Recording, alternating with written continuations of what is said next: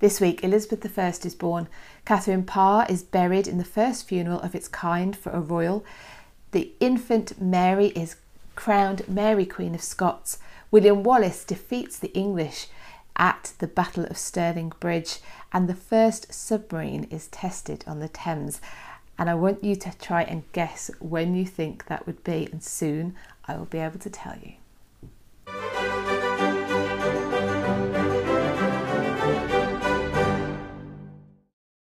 Welcome to the latest episode of This Week in British History with me, Philippa Lacey-Bruhl, where I round up some of the events which happened in this week in British history.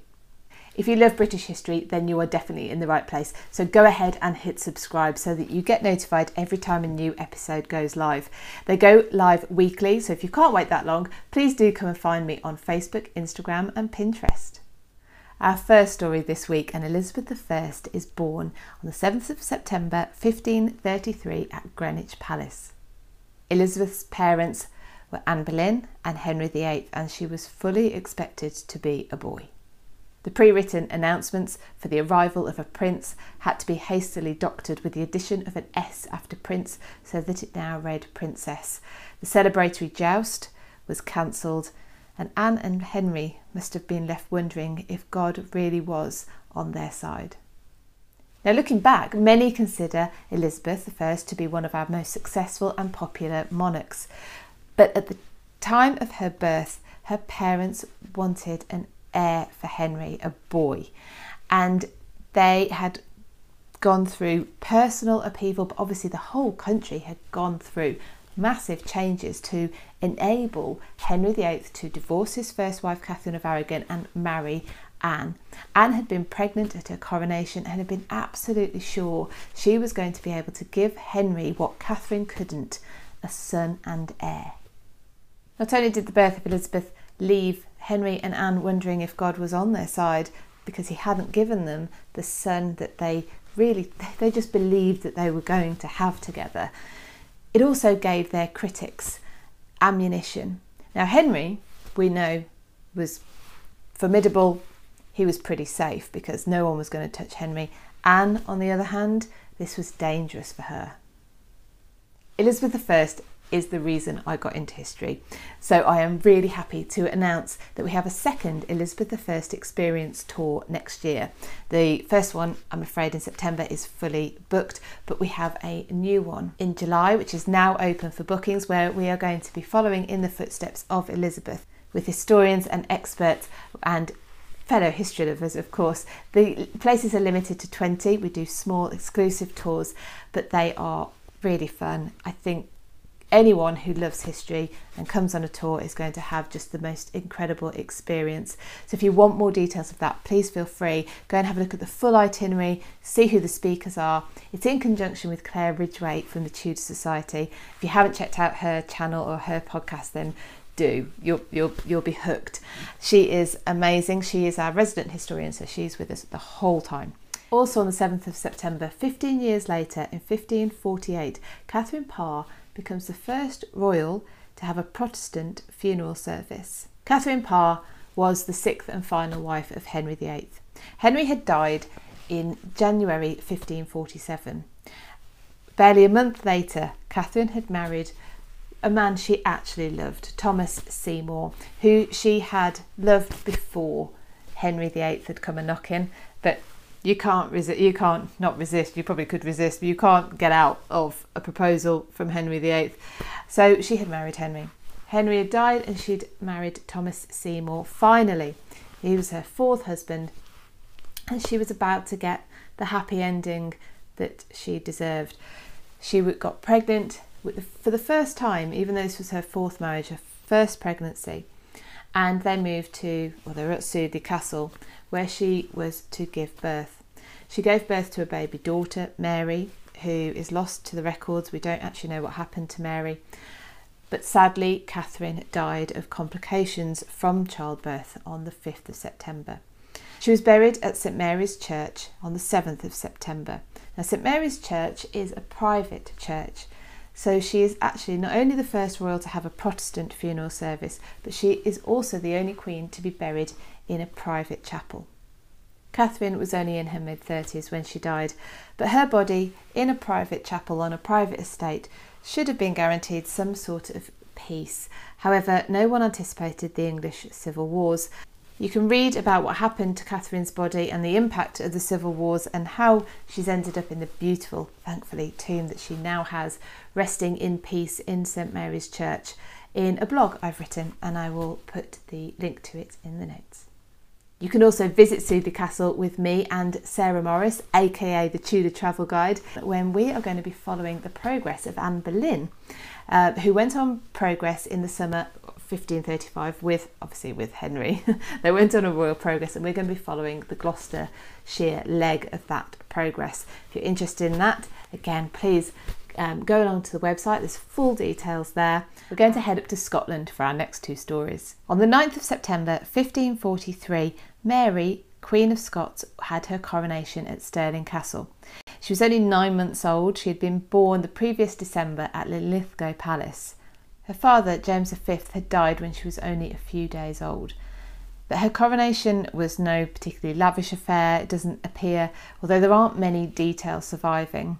The ceremony was carried out at the chapel at Stirling Castle by the most senior Catholic cleric, Cardinal David Beaton, Archbishop of St Andrews. A couple of months earlier, in July 1543, a treaty between Henry VIII and Mary's regent, James Hamilton, Earl of Arran, was signed at Greenwich, betrothing Mary to Henry's son, Edward. Arran was pro-English, but when he took the proposal back, or the treaty, back to the Scottish Parliament, it was rejected. Mary's mother, Mary of Guise, favoured an alliance with her native France, as did many in the Scottish Parliament. The following year, Arran was replaced by the infant Mary's mother, Mary of Guise.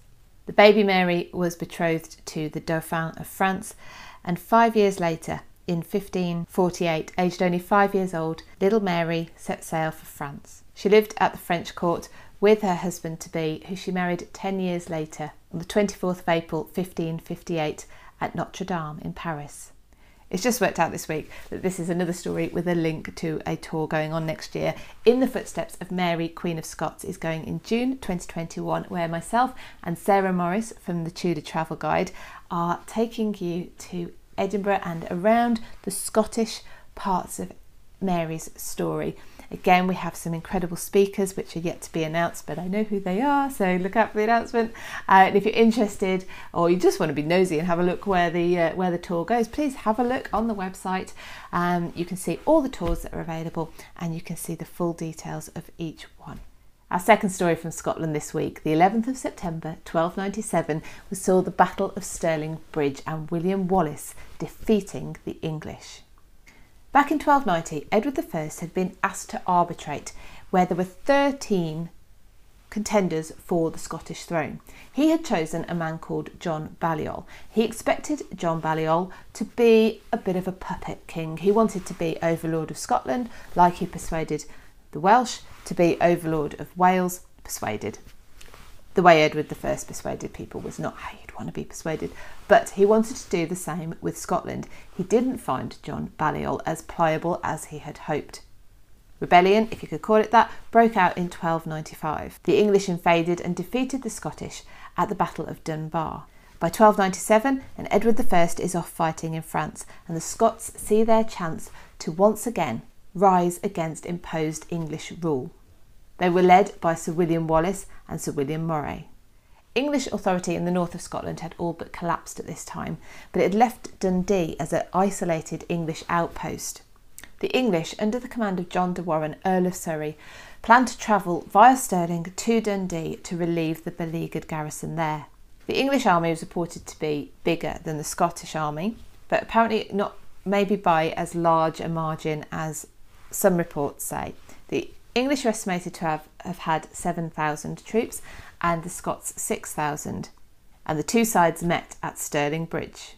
The Scottish army took advantage of their high position and threw down spears onto the knights trying to cross the bridge. Thousands of English were killed, and those yet to cross the bridge didn't. They fled.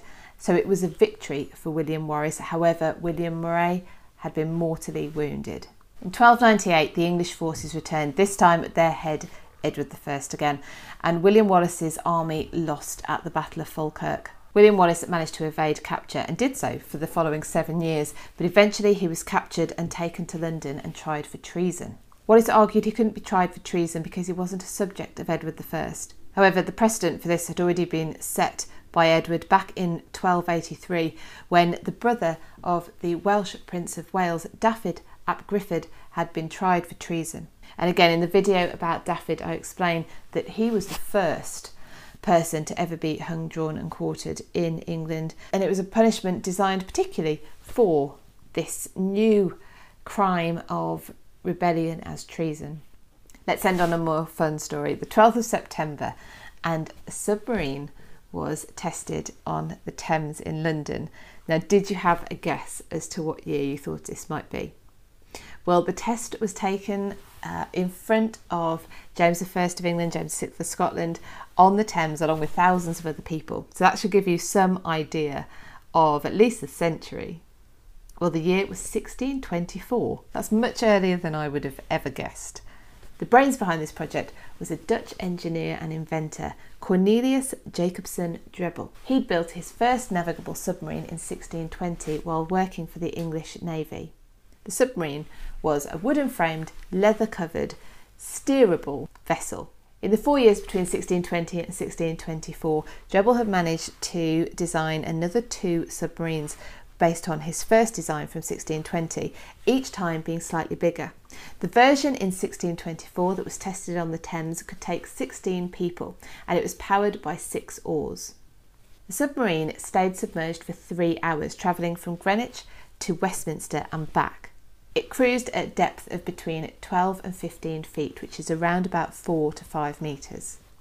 Drebbel even took James on board to do a test dive beneath the Thames, making James the first monarch ever to travel underwater. Thank you for joining me this week. Please give it a thumbs up, comment and share the video. It helps to spread the word to other history lovers. Take care, have fun.